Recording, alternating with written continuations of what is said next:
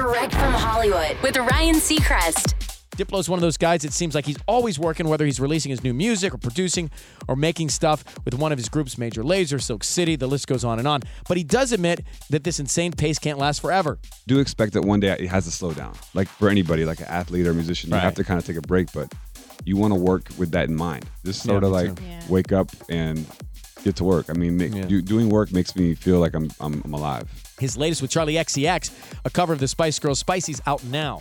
That's Direct from Hollywood.